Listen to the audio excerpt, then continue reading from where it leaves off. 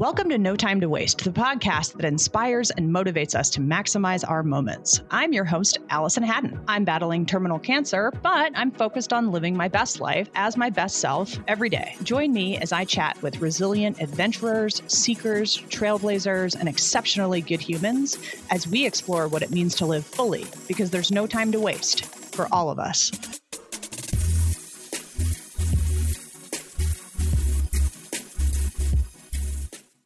Today, you'll meet Cecilia Benz, my personal palliative care nurse. If you're like, palliative care, what is that? Or if you have heard of it and you're like, well, isn't that for people in hospice who are like days out from death? Well, you'll get all your answers today.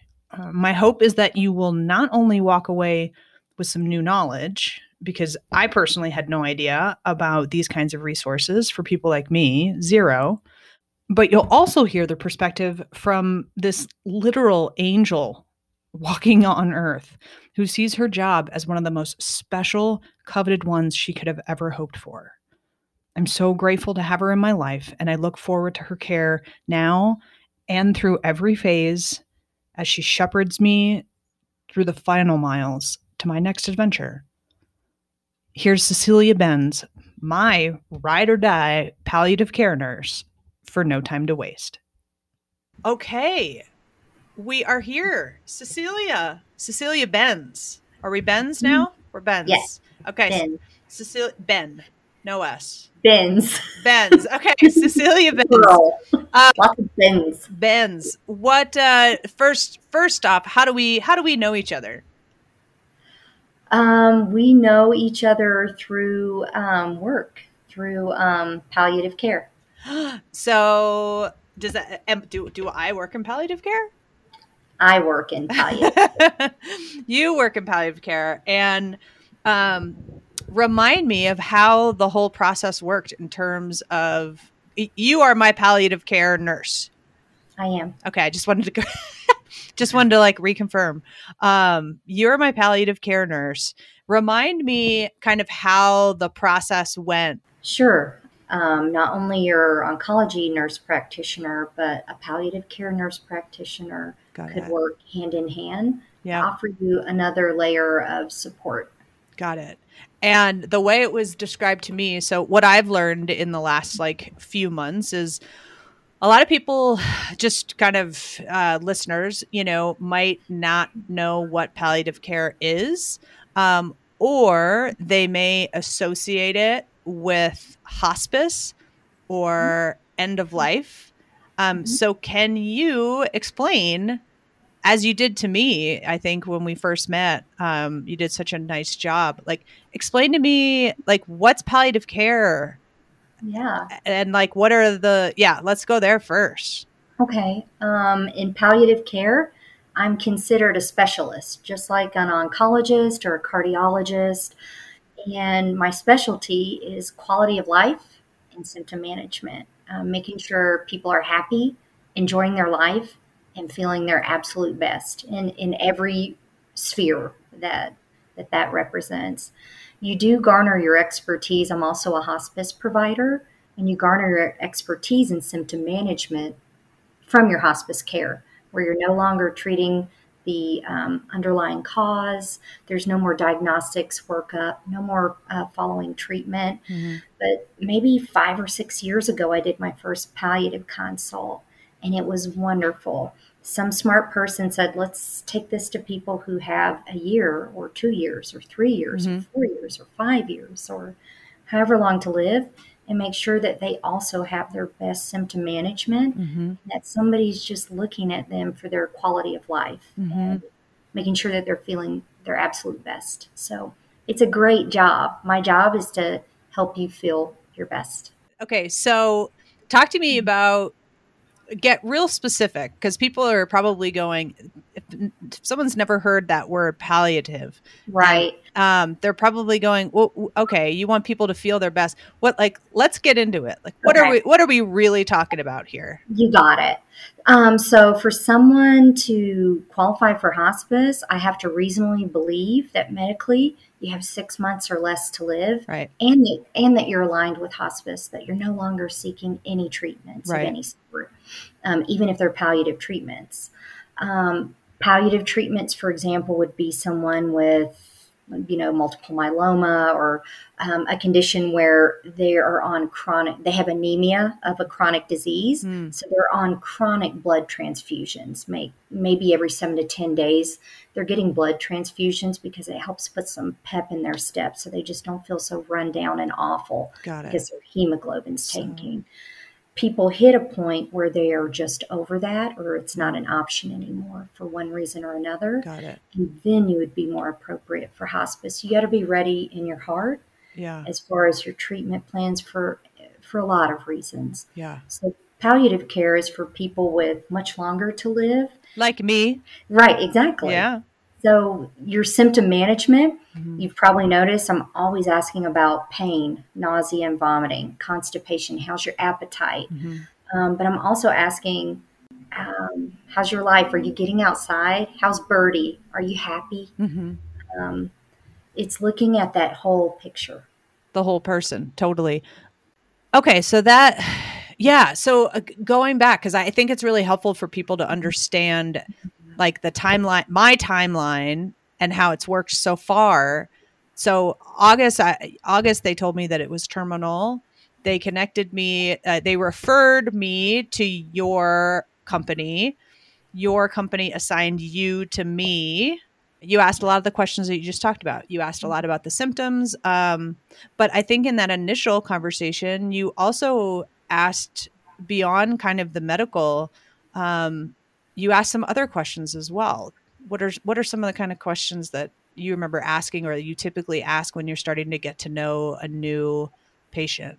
We always discuss their diagnosis. I want to make sure that they have some understanding. And some people don't want to hear anymore, and that's totally fine.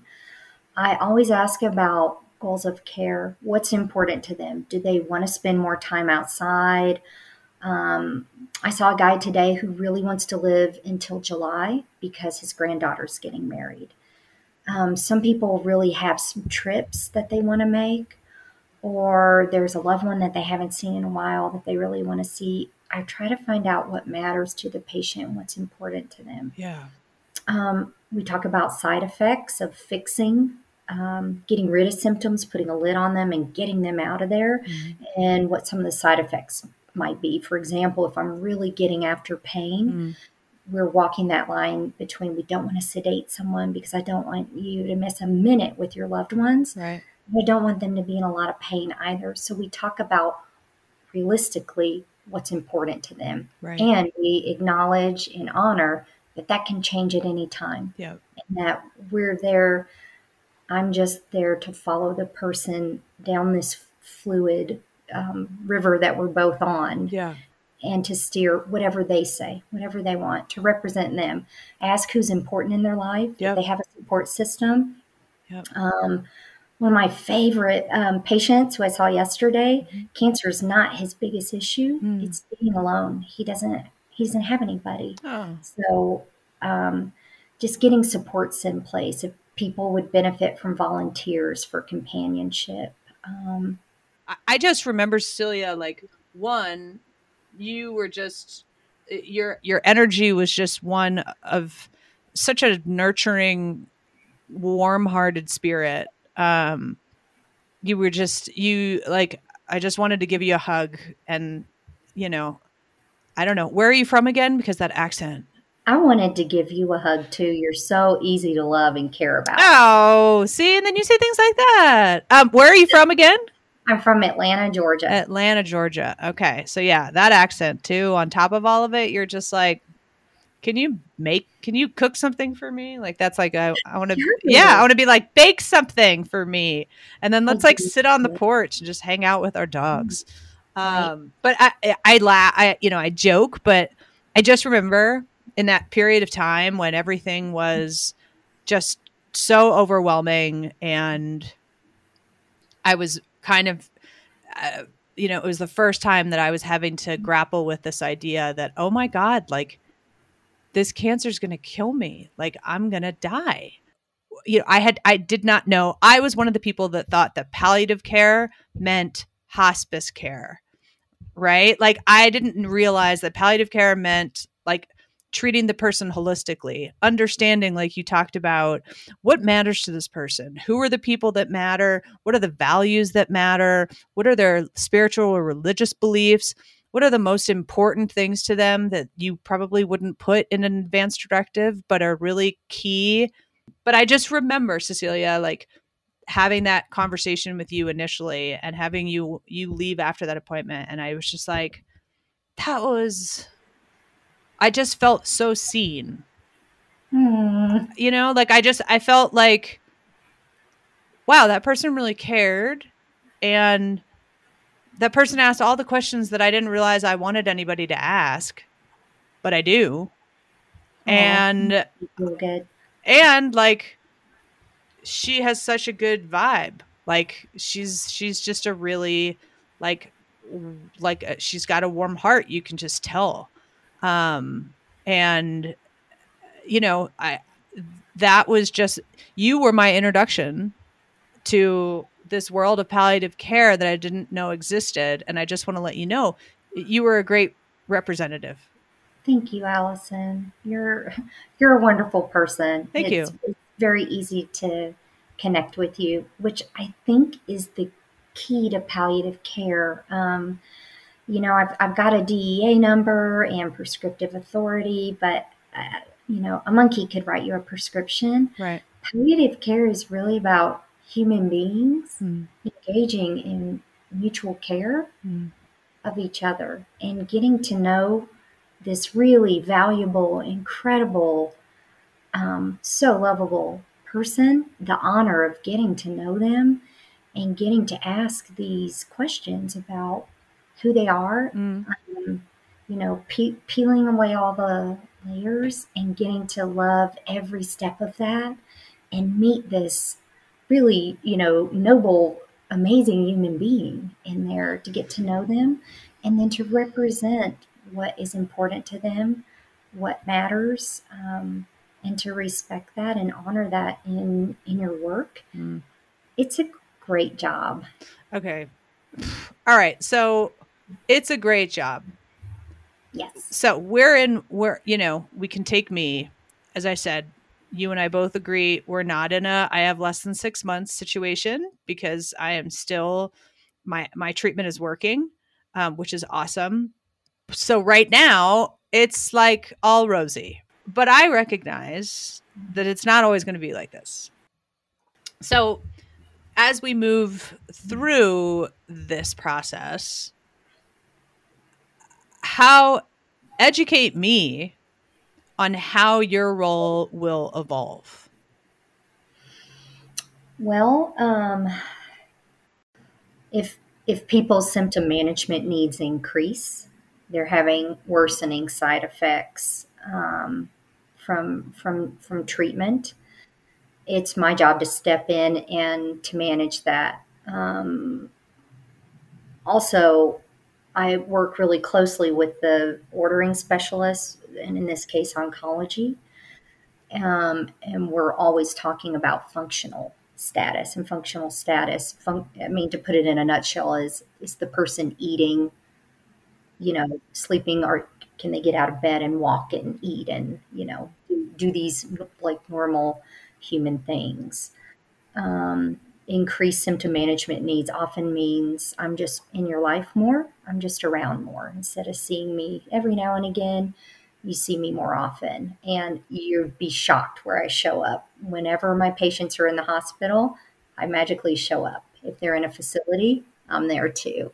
You just can't get rid of me. I'm always there by your side. And always representing the human being that I've come to love and honor so much, and say, no, they wouldn't like that. This is, let's try this. And also including the people that you love and that are important to you, making sure that they're informed, Mhm. up to date, that they're aware of where we're at in the journey, and that if they have concerns for your plan of care, for symptom management needs, that we're listening to them also, that they're feeling respected and heard and part of things. There's nothing worse than the sense of powerlessness that can come up Yeah. for family members during this time. One of the reasons I went into this work is the ability to do something, to face the word hopeless and dismiss it and say, get out. You know, I Yep. don't believe it. I don't believe in you. Um, and to find that there is always hope. There's always something to be done, and there's always something helpful you can do, even if it's just being there. My favorite Willie Nelson song, Hmm. he says, "Love is the greatest healer to be found," and that's true. And my secret for really good care Hmm. is really loving you, loving the patients. It guides everything that I do. Um, Backing up to what you said a little bit earlier, how like how does one get here? What's your path? What was your path to becoming a palliative care nurse? So one of my first experiences with death, Yeah. my Granny Carrie passed away on Hmm. hospice. So everyone being there and being present Mm. during her death, it was really peaceful and really nice. I remember wondering, like, Mm. what would it look like Yeah. when somebody I knew just, you know, passed away in front of me. Yeah. And it was not this like, I don't know what I was expecting, but Hmm. it was very peaceful and very easy. And I remember there were two staff members, probably nurses there, them hugging my mom and my grandmother and Mm. just supporting them and being there, and just it's like this outpouring of love Mm. from these people during this time. So they were super helpful at a time when I think human beings think there's nothing to be done, there's nothing you can Right. do. How But old were there is, you in that oh experience? gosh, I can't remember, maybe 12, very Oh, young, wow. very Okay. impressionable. Wow. Yeah. And then I had another experience before I was a nurse practitioner, before I was a nurse. I was a nurse's aide, Hmm. and I was working in this kind of rural community hospital. Hmm. And this lady was admitted from a facility, an elderly lady, and she had been horribly neglected there. So I remember getting her and just very gently washing her hair and Hmm. cleaning her up. And I remember feeding her, and she commented how good the food was. And, I had eaten at this hospital many times. The food was not good. But I think it was just, I remember too, when I was washing her hair, her eyes were closed, and she said, "You're so gentle." I know, to this day it gets to me what this woman had been through, just Mm. offering her love and Mm. respect and care. And I was working the overnight shift as the nurse aide. Mhm. She passed away that night, and I remember Mm. just seeing her in there, her childlike self, her original self, Yeah. that's really sweet Yeah. and curious. She was like, "Oh, what's that?" And Mm. um, she just responded to Mm. being loved. And so I know she passed away cared for, respected, Yeah. clean, fed, like Yeah. things that human beings deserve no matter Yeah. what. And even, I don't know, even modern film and books, Yeah. we intrinsically know that the dying human is this elevated, sacred thing, and Yeah. it's even depicted that way in books and in film. You see the character become them elevated, become their best self. Right. That really happens. It really happens. So that experience of caring for the dying was just, it didn't, I didn't shy away from it, and it wasn't harmful. It made me feel good to honor her that way, to love Mm. her at that time. Have a naturally sunny disposition, right? Mhm. You have you have a big smile, and as I said, a very, very warm energy that I can even feel in the virtual world right now as we look at each other on screen. Um, and I would assume, it takes a specific person. It takes a special person to do what you do and to say that you love it. Is there anything when you look back to you growing up, or you as a kid, or even just your personality that you knew you were meant for a really special service oriented career where you would have a massive impact on the lives of so many people? I do think I was really born with a servant heart. Yeah. I do enjoy helping people. Some people just love, the I get so much out of helping people. It's Hmm. really good for me, and I'm able to see everybody can't do it, and I realize that because I've worked with a lot of good people that were amazing and smart and lovely people with beautiful hearts that didn't last long in this line of work because when you're called to be a healer, um, you're not going to fix everybody, and Right. everyone's not going to get well, whatever that means. Right. Um, so I guess it's just understanding healing and benefit and goodness Mm-hmm. in a different way. Mm-hmm. And everybody can't shift gears from diagnostic workup, healing, patient gets better, whatever that means, Right. to how do we help people live their best life where they are seen, heard, loved, respected, and that's coming through in their plan of care. In medicine, it's something that we do leave out. And not to take away from science, I mean, my medical expertise in symptom management, um, there are things you do need to know to prescribe Right. properly, but without a heart behind it and without caring, you know, for the patient, Yeah. it gets lost. I think anybody that likes to help and never gives up and sees hope in every situation and can see the goodness in every situation, this is the job for you. If that's you, like sign up now, do it because you will love this job. It's great. Okay, you've said all the great things. What's the worst thing about your job? The worst thing about my job, Yeah. documentation. That's like what everybody says about everything. Paperwork, Doesn't matter. bill, Yeah, right. paperwork. I have mundane tasks just Mhm. like anyone. There's, of course, like any professional career, I have mandatory training and I have, documentations and we have deadlines and like Mhm. everything that represents to each of us that, anyone that hears this would be like, oh yeah. Losing patience if you Yeah. just weren't ready to lose them yet. Mm. You have to find a way. You have to find a system Mm.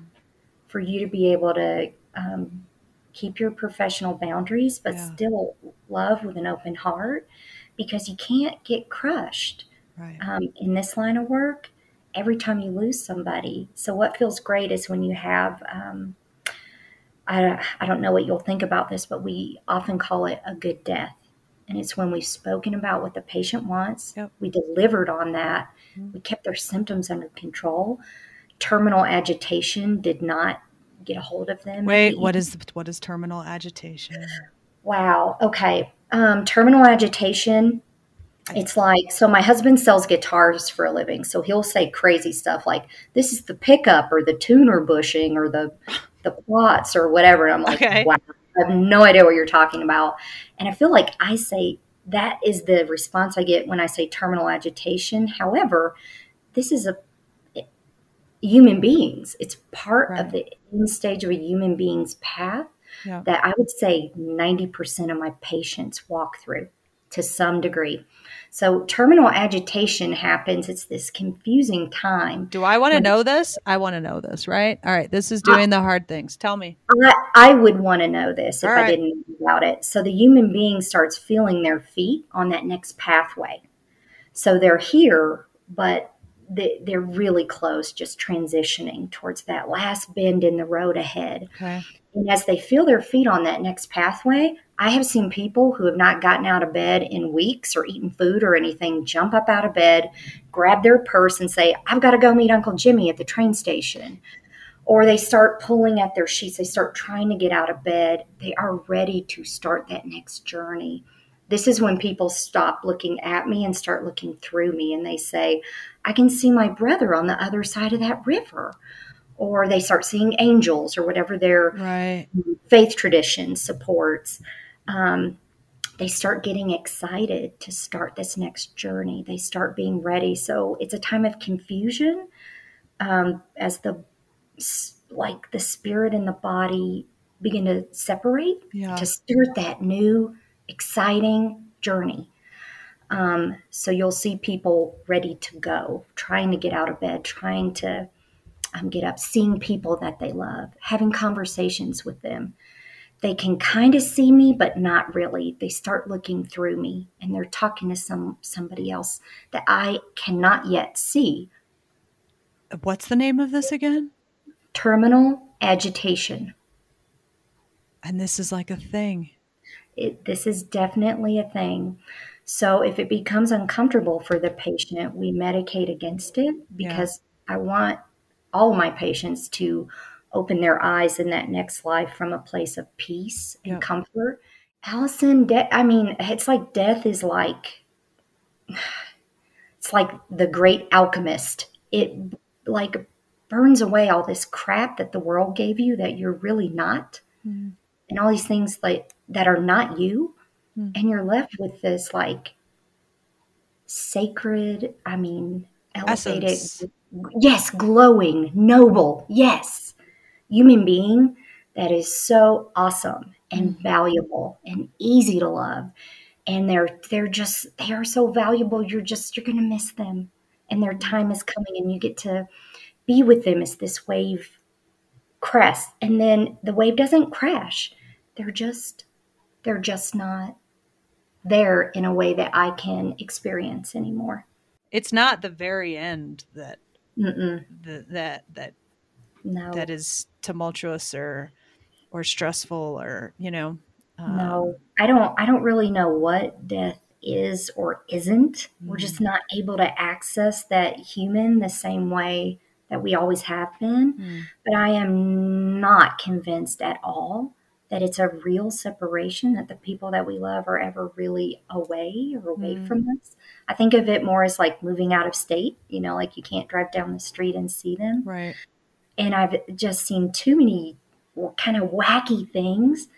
There is something else. I have no idea what that might be, or I was going to ask, what do you think? What do you think happens? I've seen so many people become excited, or people who are very agitated just really have this profound peace that just ripples off of them like sunlight. You have to be there, I guess. You experience these things. It's almost like the person is illuminated at times or glowing, and then you get a year or two away from it and you think, did I really see that? But then it'll happen again, and they'll say the same things, and all these loved ones, and then all of a sudden this person who was frightened is comforted and excited, and they can't wait to get there. Remarkable experiences. You really have to be there, and you realize that you've seen something profound. Yeah. And I have no understanding at all. I would never claim to have any understanding of what that process is like on the other side, what's behind that veil. Yeah. But there is something. I'm convinced of it. So I'm surely not afraid to die. I feel like there's going to be a lot of people there that I will be very excited to see. Hopefully lots of my patients and their loved ones will have a really big party. I just don't want it to hurt And that's what I do for people. Yeah. What do you do when I think about you describing that terminal agitation? Mhm. Um, what do you do when there's family involved or loved ones or partners or spouses, and how do you manage? Because it's one thing for you to be able Right. to control just you and the Sure. person that's dying, but you got a bunch of personalities involved.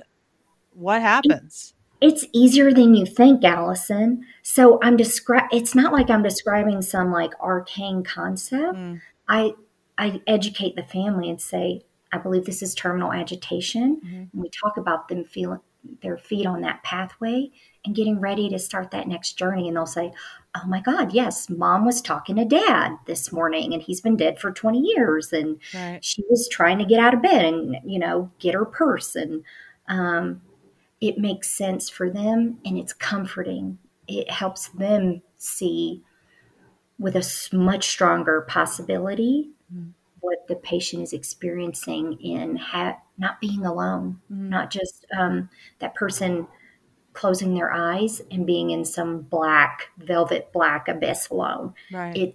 It does not appear to be that way from what my patients share with me in the last moments of their life.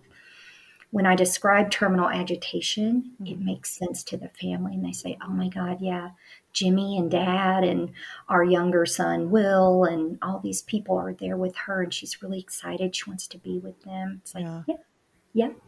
So don't worry. It's going to be okay. Have you And ever you'll be okay. Have you ever had a like nightmare situation with the family, like interfering in your work or whatever you're trying to do on behalf of the patient that's dying? Absolutely. I wouldn't call it a nightmare. The need for control in Mm, uncontrollable situations, and also the need to, you know, one of the things I hear all the time from family members, I'll check up on them after we've both, lost yep. the patient, and they'll express to me how worried they are that they killed their loved one. Yes, they're giving the medications that we prescribed as Mm, hospice providers. And, they'll be like, I gave her, that dose of morphine that was ordered and then she passed. What happened was we get locked in our bodies with pain mm, and with agitation, with anxiety. mm, We get locked into this physical body. You provide comfort, mm, and the person is able to choose that moment and say thank you and let go. mm. So what they did was provide relief. They didn't, kill Right. their loved one. I've repositioned people and had them pass because they got more comfortable. Mm, I have told someone that I love them and they passed right after that, wow. or that they're doing a good job and that it's okay, Mm. and then they pass. They're waiting, for that moment, and it's You their got to give okay, so I know we're like preempting this, but you got to give me the all clear. You got to give me when it's my time, you got to give me permission because I'm stubborn and I'm super gritty and I don't quit. And that in this situation, I will need to let go. I will need to surrender to win, and that's kind of counter to my nature. Um, so strictly logistical. How do you maintain any semblance of a normal schedule if you are supposed to be kind of the person to be there at someone's death, but you don't know how long that's going to take, or you don't know when that's going to happen? Like logistically, how does right, that work? right. I guess the short answer is you can't be everywhere at You once, can't. and you do have to have time where you unplug Yeah. and you take your nurse practitioner hat off, and Yeah. I have like a treasure chest in my room. Mm. And every day when I get home, I take my stethoscope off and I put it in that, and it's got a Mm. little kind of lock, Mm. and I lock it. And for me, symbolically, that means now I'm a wife, and now Right. I'm a dog mom, and I'm, Yeah. whatever. I'm a terrible drummer. I'm all of these things, but at that point, I'm not a care provider. But you Right. can't You turn your heart can't. off, and Mm-mm. you'll have dinner and laugh because you'll think of one of your patients or wish them well, or everyone will be making a toast and you'll secretly include their name or something. They're always part of you, but you have to maintain a work-life balance or you'll burn out. You sound so emotionally healthy.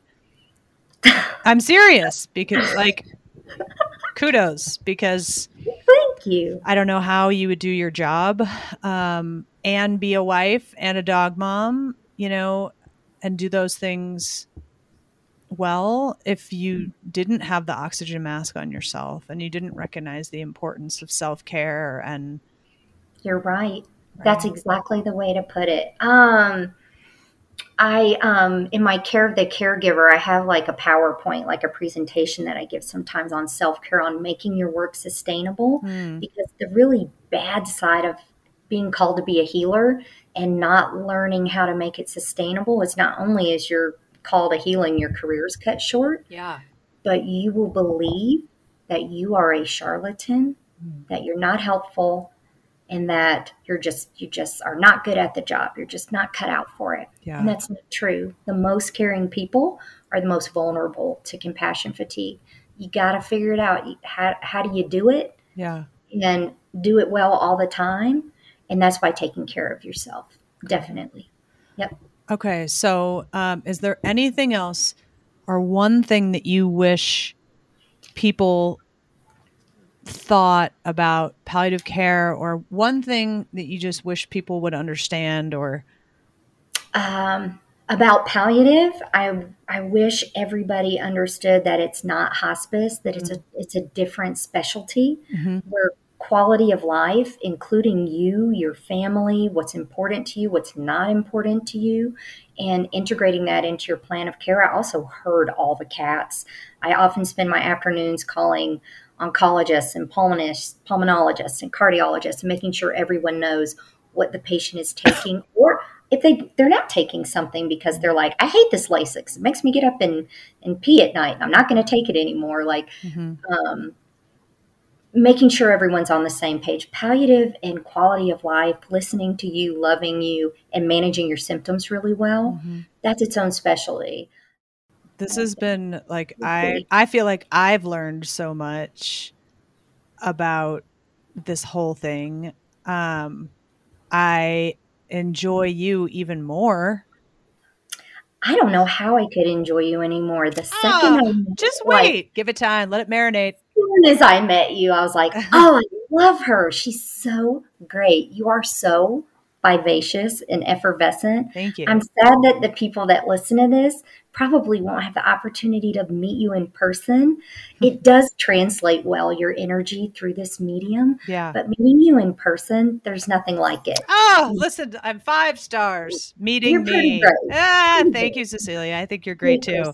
Well, as I try and say to all the guests, I so appreciate this, because the most valuable commodity that we have is time, right? So taking time away from your work, your patients, and your husband and your fur babies, I so appreciate it, because I think this conversation is actually going to really help inform people as to kind of what your field's all about, and help people as well, because if you're not in a situation like mine, you've no freaking idea what's available to you, and you might really be afraid of what it's going to be like to die, and think that it's going to be super scary, and that you're going to be alone, or that it's just going to be you and your crazy family. And it's not. There are people that can help, and the idea of you brings me comfort when I get scared, and I'm just so grateful to have you on my team. I'm always here for you.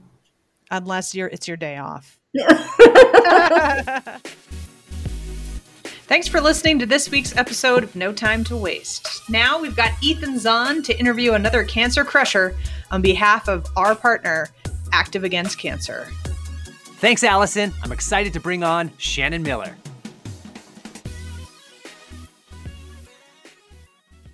All right. Yay. Hey, Shannon, how you doing? I'm good. How are you? I'm doing wonderful. It's been forever since I last saw you on the Active Against Cancer panel discussion we have. I know I enjoyed the panel so much, though. I always feel like I learn so much, and I'm always so inspired being amongst other athletes and cancer survivors. It's just uplifting. Yeah, same here. And I think there's a lot to be learned from folks like us who've had a lot of experience as a competitive athlete and then have had to go through a cancer diagnosis, and kind of how some of the skills you learn as an athlete can be, translated into the cancer journey. And that's kind of what we'll get into today. But before all that fancy fun stuff, I just want you to share with everyone a little bit about your athletic background as a gymnast and all the success you've had. Oh, goodness. Well, I had a very long career, so this could take some time. No, I started gymnastics when I was 5. Absolutely fell in love with the sport. In 1992, I got to be a part of my first Olympic team in Barcelona, and ended up coming home with 2 silver and 3 bronze medals. And then came back as part of the 1996 Magnificent Seven Olympic team, and I came home with, of course, the first ever women's team gold from that competition, and a first for the U.S. Just an incredible time. And as an athlete, like prior to your cancer experience, and we'll get into that a little bit, did you have any major setbacks? I know you missed the 1992 World Championships due to an injury, and I know I did a little research on you, so that's what I'm finding out about. And then the year of the you had another one in, I think, around 1996. You had an injury. What was it like, being in the top of your game, getting injured, and having to deal with that whole scenario? I think 1992, you're right. That was a really big moment for me. I had a pretty difficult injury. I had fallen off bars one evening at training, getting ready for those games, and dislocated and broke my left elbow.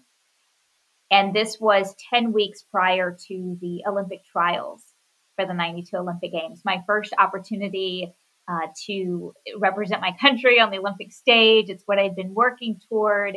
And it seemed like in an instant, all of that was gone. And I remember going out of actually being wheeled out of the hospital the next morning, and my coach met me at the door. And he could have said a lot of things. He could have said, I'm so sorry, honey. It's, just not the right timing, or, this is unfortunate, hey, maybe another 4 years. There could have been a lot of things, or he just didn't even have to show up. But he looked me straight in the eye and he said, all right, I guess we have some work to do. I'll see you in the gym tomorrow. And it was exactly what I needed to hear, because it was that moment that I knew he believed in me so I could believe in myself. And it was a lot of hard work, but I realized how hungry I was to really be back out on that competition floor. And I think mentally it was so difficult that it forced me to really decide how hard was I willing to work. And that whole mental side of things, I think the general perception of, sports or professional athletes in this world is that it's primarily a physical thing. If you are dominant and physical being and you get incredible genes to make you do these all incredible things. However, I think it's just as much mental. So how did the mental side of gymnastics help you overcome this challenge? And then maybe kind of, I'd love to learn a little bit more about your cancer story. I think you're right. I think the mental is often even more important than the physical. And I don't want to discount the physical. I mean, certainly, I love gymnastics, but I will be honest, I was not the most talented. I was not the strongest or the most powerful or the most flexible. I had to really work at it. I decided early on that I was just going to be the hardest worker, period. And that's what I had to do on the physical side. But I think the mental side came very naturally to me because I was very shy. So I kind of lived in my own head, in my own bubble. And I think that really came in handy, whether it's blocking out the crowd when you're having to focus on a 4-inch wide balance beam, or utilizing the crowd for that extra boost of adrenaline you need at the end of a very long floor routine when your legs feel like jello and you don't know if you can finish. Whatever that is, I think the mental training is incredibly important, and understanding how that mental helps you is so critical. Yeah. And so now, fast forward, your career's over. You don't got the crowds yelling and screaming for you, and you are faced with probably one of the biggest challenges in your life, a diagnosis with ovarian cancer. What was that all about?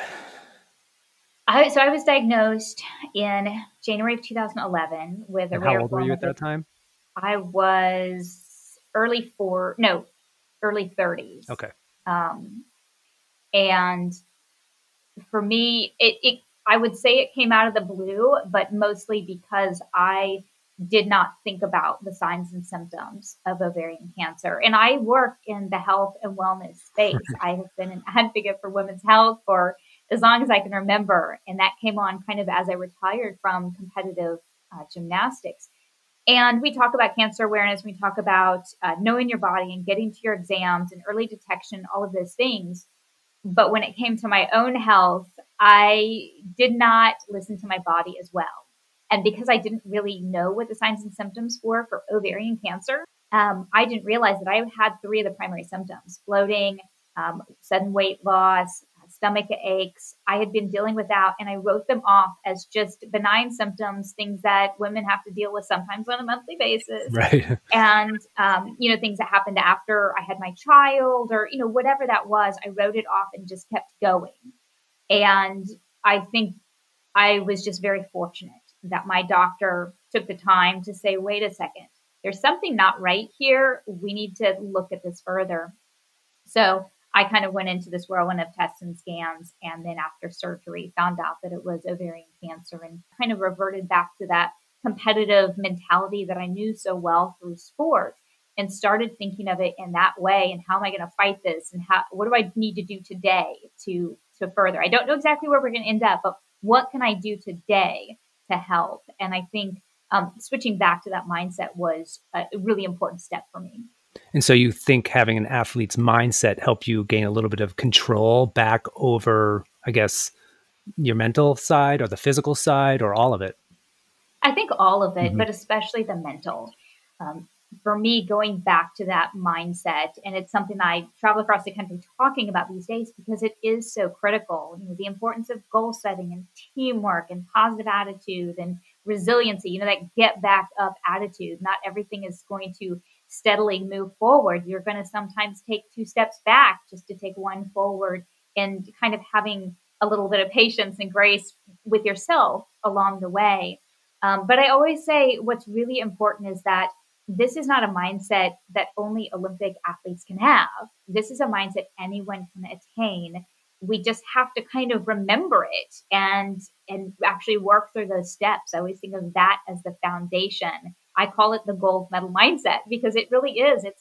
It's that mindset that you have to kind of place yourself in order to each day just get up and take that next step. So when you were in the middle of, your treatment and kind of emerging onto the other side of it, were you active? Were you physically active, and were you mentally active? And if so, like, how did you structure that side of your survivorship, I guess you can say? There were days when my goal was to get up, get dressed, and walk twice around the dining room table. And Wow. that was a win. Yeah. But when I could do 10 minutes of yoga or 10 minutes of get outside and stroll my 15-month-old son around the park, those were really good days. And I started to realize, and this was before I had learned that there's so much research about the importance of being active during and after treatment, but just started to innately realize that my nausea eased up a bit when I was able to be more physically active. I actually had a little bit more energy. The fatigue was incredible. I'd never felt anything like that. But when I was able to kind of force myself to get moving, I did feel better. What advice could you potentially give to someone who is just, struggling right now, that needs to get out of these horrible, thoughts or mental state? I mean, I think my faith is probably first and foremost. And for me, it's kind of a natural thing to try to figure out, okay, what are those things I can control? What are the things I cannot control? Put those in the God box. and then if there's things I can control, then how do I work the hardest? What do I do next? And I'm a list maker. So in my brain, I'm constantly thinking, okay, what do I need to achieve? how do I get there? What do I do today? What do I do this week? What do I do this month? That's a very natural thing for me to do and break down those goals. So that's kind of how I, for better or worse, that's how my brain works and what kind of got me moving again. Wonderful. And I know you are a very charitable person, and just looking at all the things that you're involved with, it really looks like you've used your horrible situation, your crisis in your life, to really do incredible work in the world. And I'd love for you to share some of the work that you're doing. I mean, I know you do stuff with Active School Ambassadors, GSK, Our Way Forward, the K-Yow Cancer Fund. It's incredible to see what you've accomplished. Not only that, with all the work with, young female athletes. So what are you up to now, and where do your passions lie, and what excites you most about doing good in this world? I think my passion remains the same as far as health and wellness for women and children. And I don't mean to leave the men out. I don't know as much about you guys. Well, if you have any questions, let me know. But it really has been such a passion from the days that I finished competing and realized I didn't know enough about how to take care of myself. I had a lot of women around me that did everything for everyone, but then put their own health on the back burner. They never had time to get to the doctor, didn't have time for breakfast in the morning or a workout. And I thought that if I could use my platform to help women just not feel guilty about making time for their health, and understanding that if you're not healthy, you can't be there for all of those who depend on you. So trying to change the mentality of how we think about our own health, and really that is for everyone. But for me, whether it's my mother's cancer diagnosis, whether it's what I've gone through and continue on my journey, those have only increased the passion I have for health and wellness. If you'd like to support Active Against Cancer's initiative with Memorial Sloan Kettering Cancer Center and help cancer patients stay active through treatment with virtual fitness programs, check out activeagainstcancer.com/podcast. That's AKTIV againstcancer.com/podcast to learn more and donate online. Just be sure to put in "no time to waste" in the comment box. So get out there and maximize your moments and keep crushing it. See you next time.